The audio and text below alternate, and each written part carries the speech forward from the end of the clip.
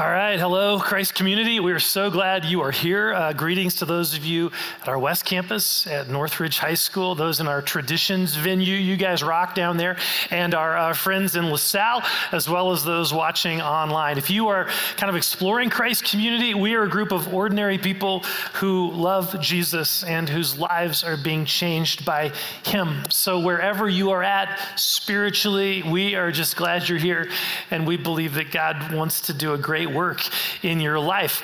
Okay, so a few months ago, I had this sort of troubling realization. I don't know how to shake hands with people anymore.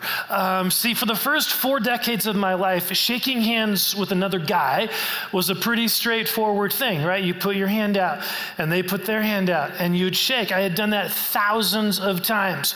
But in the past few years, something has changed. I mean, it's not that simple anymore. You younger guys just have made it way too complicated. It's elbows, it's fists. I honestly don't know what I'm supposed to do.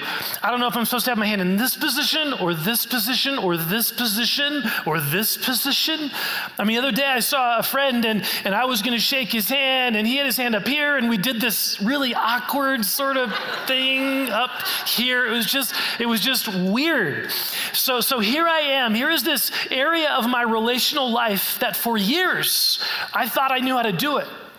And now I feel like all the rules have changed, and I don't know how to do this anymore. As you can probably tell, it's pretty traumatic, so you can pray for me, okay? But have you ever done something a particular way for a really, really long time, and then someone comes along and changes everything? You know, I wonder if that's a bit of how the people in Jesus' day felt that afternoon when they had gathered to see him. In the book of Luke, he tells us that tons of people had gathered that day. I mean, people had come from long distances to see Jesus, and they had heard about him for a few months. They'd been hearing about him and how he was doing all these things, healing people and doing miraculous things. And so there's this huge Jesus fest is happening, okay, in Luke 6. And for a while that day, Jesus did everything that everyone had hoped he would do. He prayed for people. He healed people, he cast some demons out of people, but then at some point he stopped and he quieted the crowd and he began to teach them. Actually, he did something more than that. He began to cast a vision for a movement that he was creating. He began to cast a vision for the kind of people that he wanted his followers to be. I mean, this was sort of a Martin Luther King Jr., I have a dream moment here. Jesus begins to cast this vision for how his followers are to live. Now, this entire message, his entire vision cast, as revealed in Luke 6, can be summarized in one word: love. Love. This is what is to characterize any person who follows Jesus. That is what is to characterize this gathering of followers of Jesus, this thing called the church. More than anything else, followers of Jesus are to be known for their love. More than anything else, this movement Jesus started is to be defined by love. Now, whether you're new to this whole church thing, maybe you haven't been to church in years, maybe you've never been to church, or maybe you grew up going to church, in all likelihood, what I just said is not that big of a surprise, right? We may hear this stuff and think to ourselves, I know that. Yeah, Jesus is about love, yada, yada, I didn't know that. But here's the reality. The way Jesus defines love in this vision cast, in this passage here, totally upends our definition of love. Totally. In this teaching, Jesus changes all the rules about love. Just like my handshaking story. We think we know how to love. We may think we know what love looks like. And then we look at Jesus' words here and we realize he is changing everything. Jesus changes everything. That's what makes his words here so powerful. If we define love the way it's typically defined, as warm, fuzzy feelings, as something offered only to people that we think deserve it, it will have little impact. If that's how we define it and that's how we practice it, it will have little impact. But if we start applying what Jesus says here, if we start living the way he describes, the impact will be profound. In the midst of a society like ours that right now is being ravaged by racial tension and by violence and by political animosity and hatred, Jesus offers us a different path. It is radical. It is hard, which is what makes it so powerful. What Jesus describes here has the power to change our culture. But here's the deal. It's got to start with us. It has to start with us. It has to start with those of us those who claim to be following this Jesus. Because again, Jesus changes everything. Okay, so what I want you to do, if you're comfortable doing this, I want you to just close your eyes for just a moment here and just imagine yourself there that day. You have traveled a great distance to see this man Jesus. You are intrigued by the size of the crowd. You're amazed at his healing power. You've seen him heal some people, and you're kind of wondering, what would it look like to actually follow this rabbi? What would it look like to actually live according to his teaching? And so all this is going on in your mind, and this is what you hear him say. But to you who are listening, I say, love your enemies. Do good to those who hate you. Bless those who curse you. Pray for those who mistreat you. If someone slaps you on one cheek, turn the other also. If someone takes your coat, do not withhold your shirt from them. Give to everyone who asks you. And if anyone takes what belongs to you, do not demand it back. Do to others as you would have them do to you. If you love those who love you, what credit is that to you? Even sinners love those who love them. And if you do good to those who are good to you, what credit is that to you? Even sinners do that. And if you lend to those from whom you expect repayment, what credit is that to you? Even sinners lend to sinners, expecting to be repaid in full. But love your enemies. Do good to them and lend to them without expecting to get anything back. Then your reward will be great, and you will be children of the Most High, because he is kind to the ungrateful and wicked. Be merciful, just as your Father is merciful. This is God's word. Okay, you can open your eyes. So let me just ask right up front, do you still want to follow this guy? Do you still want to follow this guy? I mean, these are pretty radical words.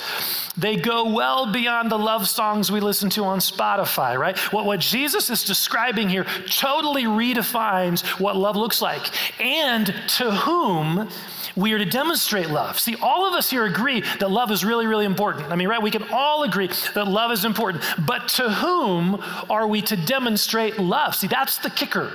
We are totally busted by Jesus on this question. Look again at verse 32. If you love those who love you, what credit is that to you? Even sinners love those who love them. See, isn't this so often how we practice love? Isn't this how we live our lives? We love those people who love us. So if someone at work is nice to us, we're nice back. If someone at school treats us well, we treat them well back. If our neighbor is kind and respectful, then we are kind and respectful back. And Jesus says, yeah, that's love, but it's an incredibly low standard. If we only love people who love us, who are good to us, who are kind to us, what credit is that to us? I mean, everyone does that. That's easy. I'm sure members of ISIS live by this rule. Love people who love you. See, Jesus is saying when it comes to love, that is an incredibly low bar. And he's calling his followers to a much higher bar, a much different standard. Love your enemies. Love people who are not nice to you, who do not treat you with respect, people who curse you and say bad things about you. Jesus says, I want you to love them. I mean, seriously? To love that coworker who's saying negative things about me? To love that person who just flipped me off in traffic? To love that salesperson who just tried to rip me off? To love that person who's voting for a candidate we despise?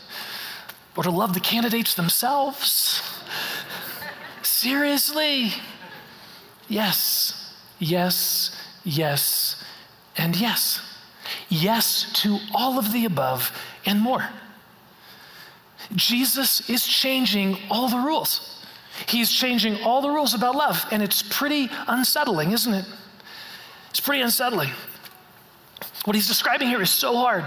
A few weeks ago, I had a phone conversation with someone that I've known for years and have spent a lot of time together. In the course of the conversation, it became clear that this person was harboring quite a bit of anger towards me that I had been totally unaware of, harboring quite a bit. And at one point, this person was nearly shouting at me. They were accusing me of all sorts of things, using profanity. I mean, it was horrible.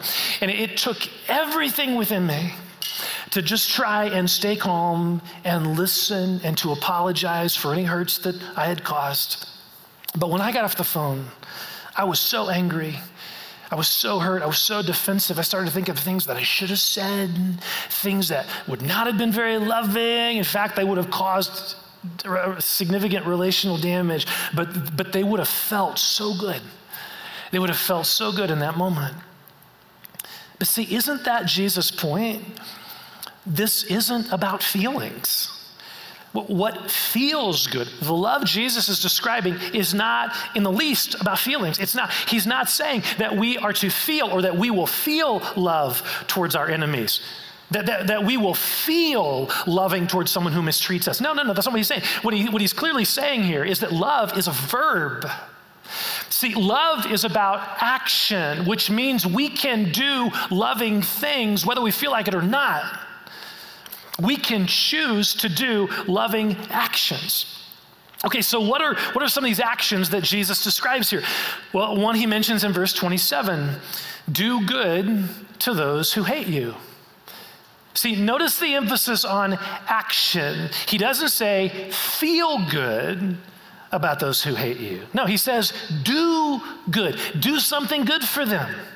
Do something that benefits them. See, all of us have the power to do this because, again, it's not about feelings. It's not about feelings. It's about a choice we make. It's something we can do. Not long ago, a friend of mine shared with me about how he had been mistreated in a former employment environment. It was very hurtful to him personally and financially. And for a long time, he had struggled with anger and resentment towards his former boss. And they hadn't spoken in a long time. And one day, he heard about something tragic that had happened to this man's family and this person's family. And there was a part of him that because of the past, he didn't want to respond in any way. But there was another part of him in which the Holy Spirit was kind of prompting him to do good. So he texted this person and just let them know that he was praying for them. He was so sorry for what had happened. He was in the situation. He was praying for them. If they needed anything, to let him know. And sure enough, he got a text back, a heartfelt thank you and an expressed desire to get together and talk, which they did. And God began to do some wonderful things, including just the beginning of healing that relationship. And to think it all started because of a decision to do good, not because of feelings. It started because of a decision to do good to someone who had hurt him. So is there someone in your life right now, someone who has hurt you, someone who hates you? Is there something good that you could do for them? Ask the Holy Spirit to show you what that might be. I'm sure he has all sorts of ideas when we ask. Earlier in the summer, we visited my son Caleb in Omaha. And at church that weekend, one of the pastors talked about what their church is putting together these little care packages to give to people that are in need. And it gave me an idea. And so often, I don't know if you can relate to this, but I drive by these people on the particular corners here in Greeley, and they're holding up a sign, they need help. And I drive by these people, and I never know what to do. So sometimes I just give them cash, and sometimes I just try to ignore them, just not knowing if giving money is really that helpful for them. You hear all these things. And so it's this huge struggle. So after we came back to Greeley, I put together these little care bags. They're a quart-sized bag with some sunscreen and a little toothpaste and toothbrush and a chapstick and a $10 McDonald's card. And then we typed out this card from our church that said something just like, hey, sorry for what you're going through. We know it's a hard time and that God has not forgotten you. And we would be praying for them. So now I was all excited. I put these things together. I was all excited to give them out. But for the first couple of weeks, I couldn't find anyone. I don't know if it was too hot or whatever, but I could not find anyone. I was so excited to do it. Couldn't find anyone. Finally, I was in Fort Collins at College in Harmony, right where that McDonald's is. And I was so excited because there was a guy there. And so I gave him this little bag. And I said, look, I know this isn't much, but I just wanted you to know that I care. And he looked at it and he kind of started walking across the street again. And then I was getting ready to go and I saw him run back to my car and I rolled the window down and he said, hey, could I have another one of these for a friend of mine who stands here with me? It was cool, simple. And again, I know it wasn't much, but it just was a need to have this opportunity to do good. Now granted, that wasn't about loving an enemy, but it is about doing good. In the book of Acts, when Peter is summarizing the ministry of Jesus, this is what he said. He says that Jesus went around doing good and healing all who were under the power of the devil. Jesus went around doing good. For those of us here who consider ourselves to be followers of Jesus, is that how people would describe us? Is that how people would describe how we live? As someone who goes around doing good.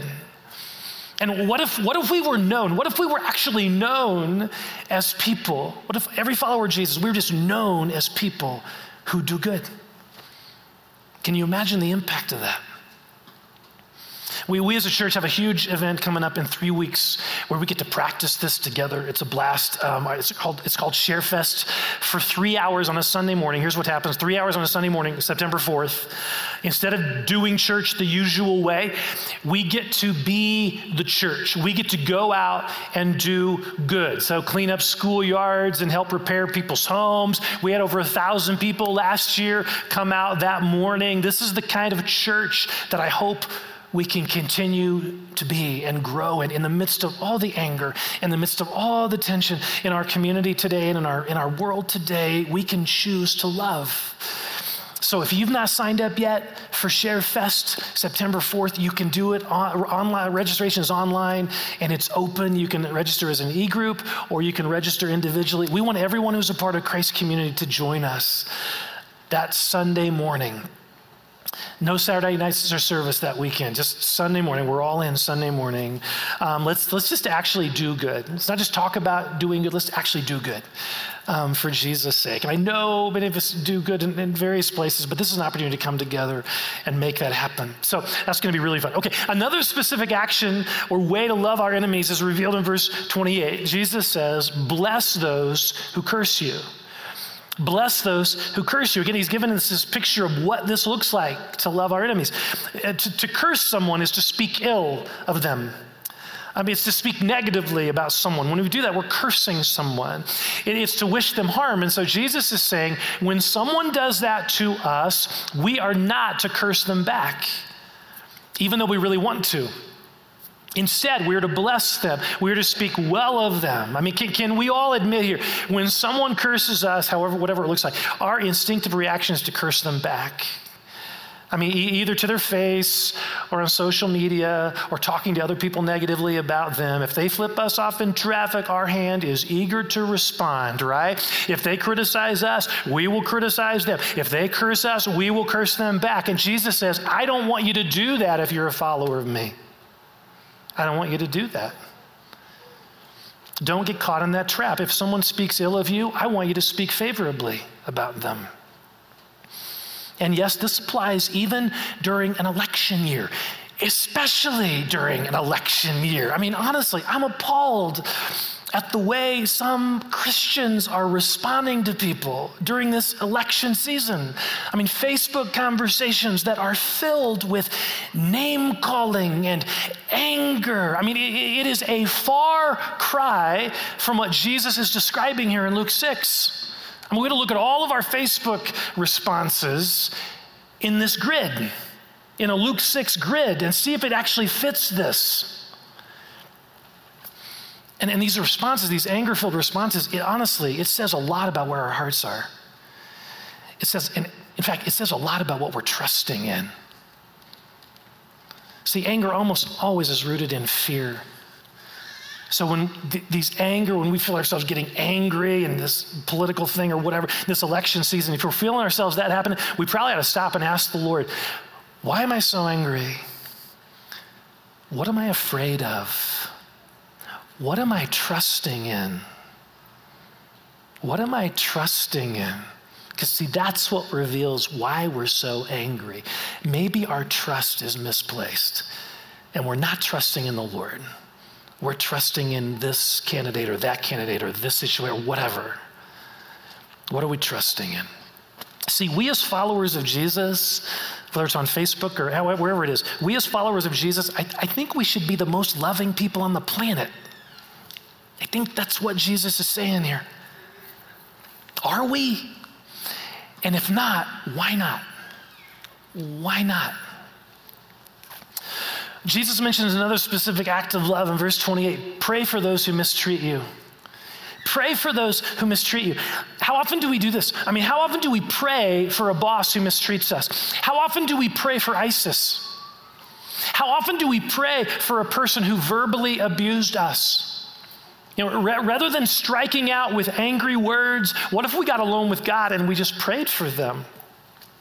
This is something any of us can do. I mean, we may not feel like it, but again, this isn't about feelings, right?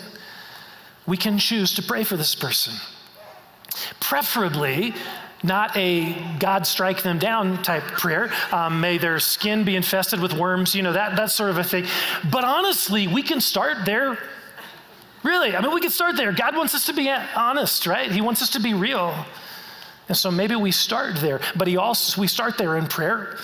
David did at times. That was kind of just his heartfelt response. But God also wants our hearts to move to a place. He doesn't want us to stay there. He wants our hearts to move to a place where we can choose to pray a blessing. We can choose to pray a prayer of healing. Because remember, hurt people hurt people. Hurt people hurt people. And a lot of times when someone hurts us, it's a reflection of a hurt that's going on in their heart, a wound that they carry. And so we can pray for them to experience Jesus' healing in the midst of that. And when we do that, here's the coolest thing of all. When we do that, something amazing happens in our own heart towards this person. This is amazing.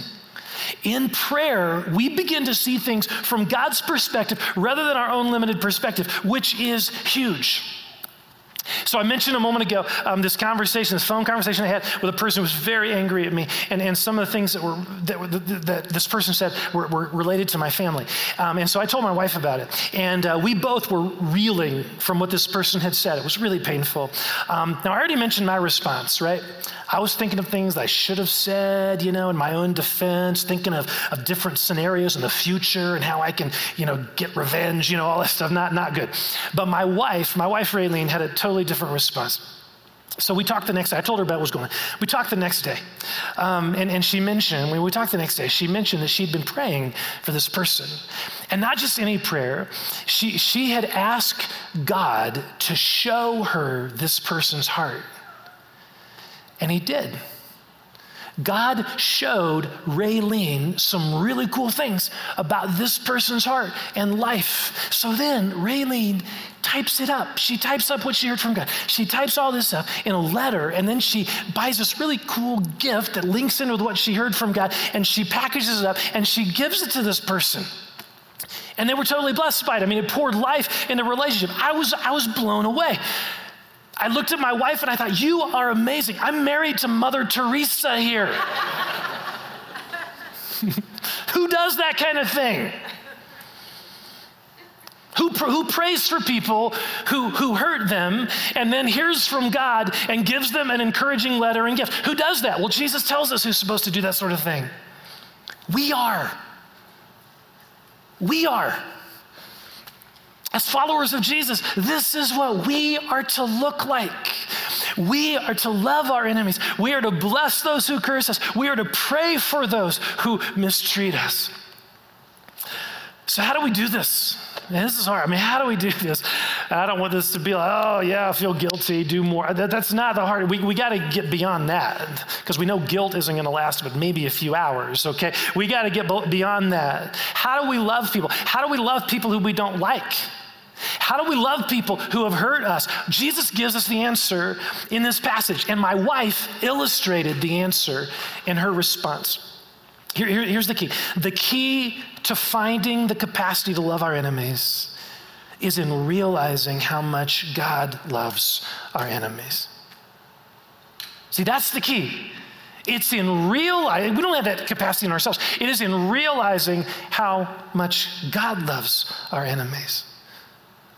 See, that's what changed everything for Raylene. It was when she prayed and she asked God to show her this person's heart, the way he saw this person, and he did. God showed Raylene how much he loved this person and why he loved this person. Even if some of the good stuff and that person was buried beneath some past hurts, he loved them, he loves them. See, folks, this is a total game changer. This is a total game changer. It is really hard to hate a person that God loves. It is really hard to curse a person that we know God adores. It's really hard. The key to loving people we don't like is in realizing how much God loves them. That's the key. And then this is where Jesus goes in this passage. It's not about manufacturing love. I got to like this, love this person. No. It's about seeing them from God's perspective. It's realizing how much God loves them. That's what is a game changer here.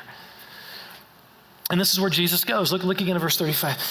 But love your enemies, do good to them, and lend to them without expecting to get anything back. Then your reward will be great, and you will be children of the Most High, because he is kind to the ungrateful and wicked.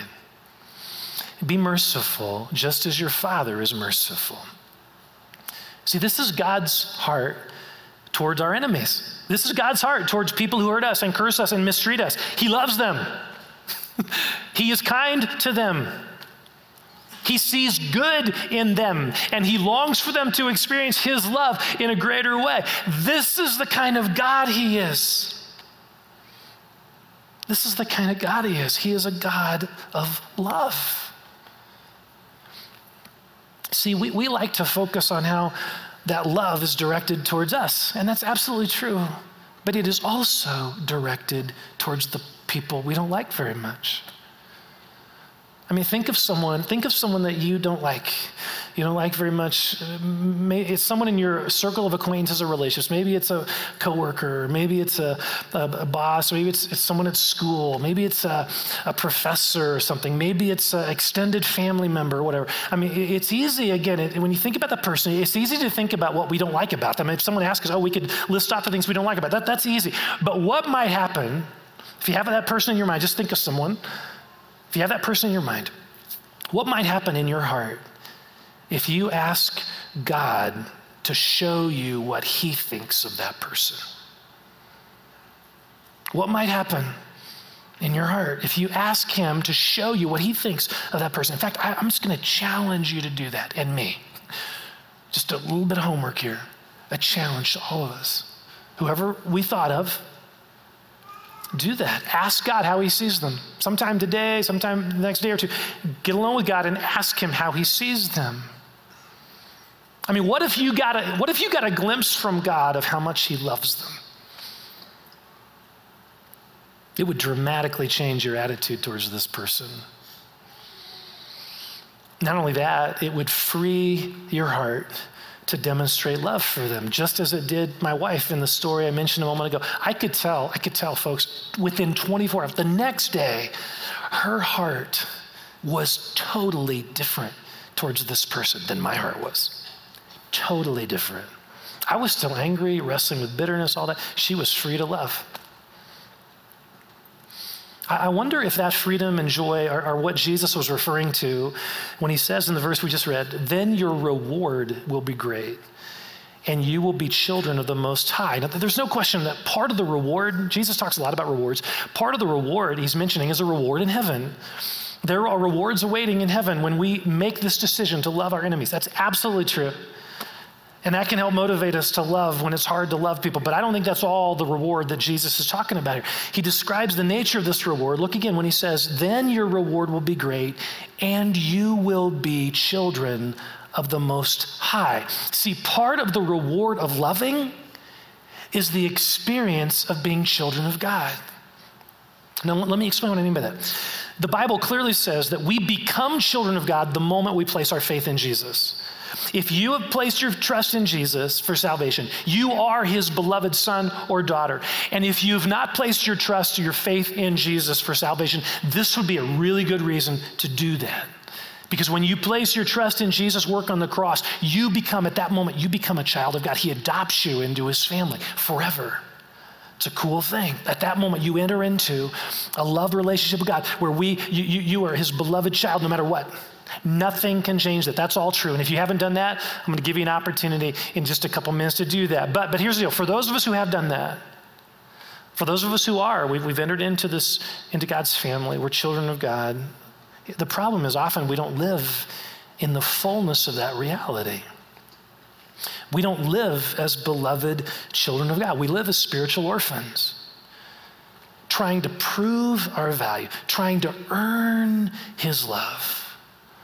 And when we do that, it makes it really hard to love other people, especially people we don't like, because our love tank is empty.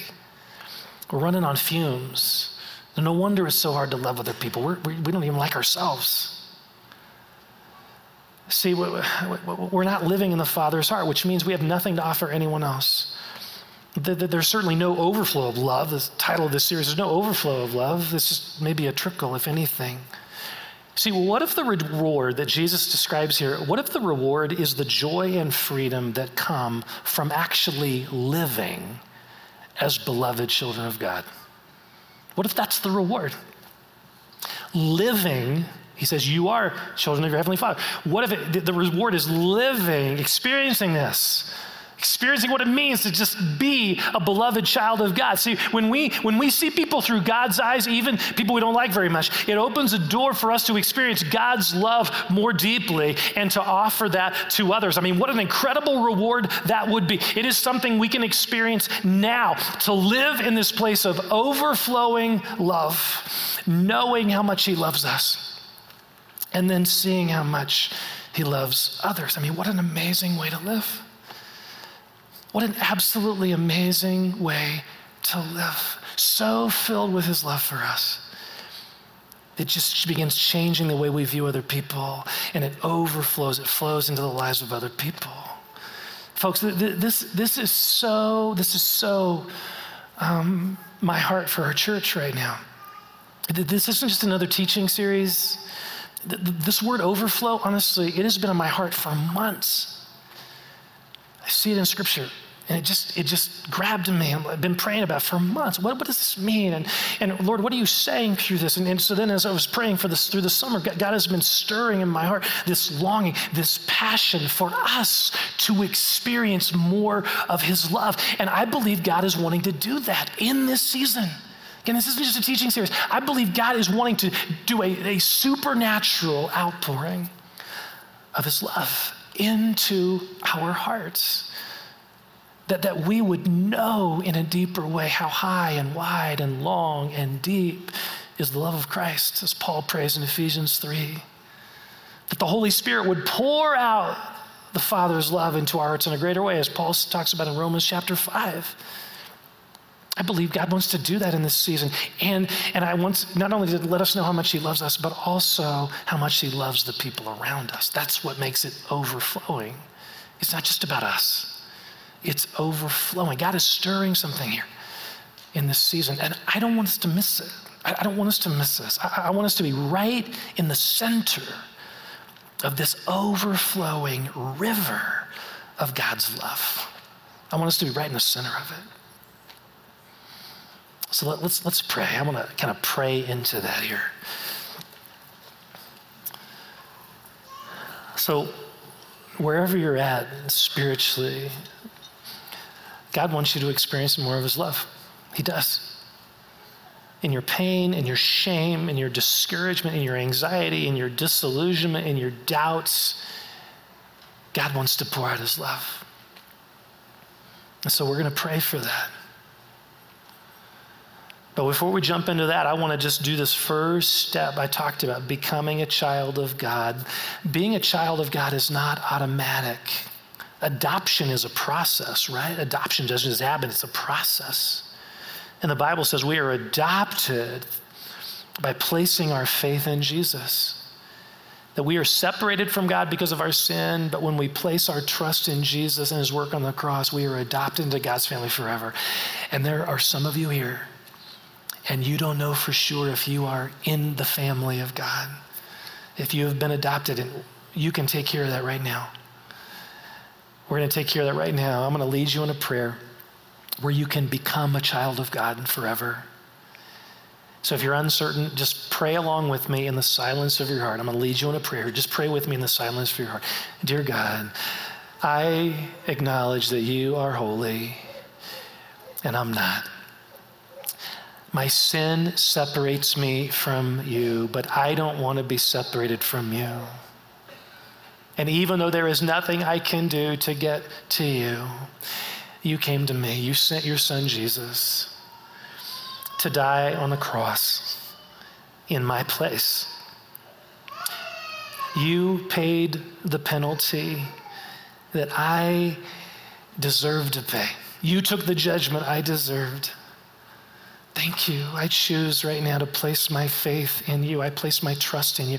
I bring you all my sin and all my shame and all my failures and doubts and questions, all that stuff I don't understand. I just bring it to you. And I receive your love. Adopt me into your family. Forgive my sin and come live in me forever and ever through the presence of your Holy Spirit. So God, I pray for anyone who prayed that prayer, help them grow in this amazing love relationship with you. Nothing can ever separate them from your love. Help them grow in that. And now, Lord, I want to pray for all of us here who have prayed that prayer. We've been adopted into the family, God. We know that. And God, we long for more of your love in our lives. We look at this scripture and we think, oh man, that love is just, it's beyond what we can ever do. And you say, absolutely, we need help. We need your love filling us to overflowing. And so I just want to ask for that. And I know you're seated and you have your head bowed, your eyes closed here. If you're comfortable doing this, I encourage you just to put your hands in front of you, just with your palms up as a tangible expression of your desire to experience more of God's love for you, to know this love. So Lord, you see the posture of our hearts here. You see the posture of our hearts. And again, it doesn't matter what you've done, how far from God you feel, you can receive his love. So Lord, you see the posture of his hearts. And Father, right now we ask for more. More of you, more of your love, just an outpouring, an impartation right now. Come, Holy Spirit. Come, Holy Spirit. Pour the love of the Father upon us in a greater way. And Father, I just join with the Apostle Paul in the prayer in Ephesians 3. I pray that we would know how high and how wide and how long and how deep is your love. This love that surpasses knowledge, that we would be filled to the measure of the fullness of God. We just pray for more. We open to you our places of shame and our places of sin, our places of brokenness and hurt and woundedness and loneliness. And Lord, Jesus, we just welcome you into those places right now. Just more of your amazing love for us.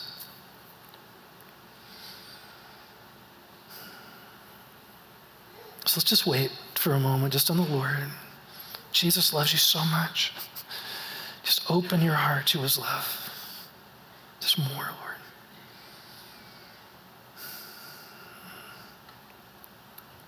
Rivers, oceans of love. God, help us continue to grow in this. And I pray, Lord, I just pray that as that happens, as your love is overflowing towards us, that you would help us see the people we don't like very much. Help us see them through your eyes. Help us see them through your eyes, through your heart. And as we do that, God, it would give us this, you would give us the power, the courage to do good, to bless those who curse us, to pray for those who mistreat us. We just pray for more supernatural love, your love overflowing in our lives, in this church, and through us into our community and our neighborhoods and our world. We welcome you, Lord. Why don't we stand as we're going to continue to worship. If at some point you want to sit in, that's fine. But let's stand as we worship the Lord. And Holy Spirit, as we're singing, we just ask you, Holy Spirit, that you would come. You would continue to come and bring healing and life and love. Just pour it out, Lord. We are so in love with you and so needy of you. So we welcome you here. Spirit of God, come. More of your love, more of your power in this place. Thank you, Lord.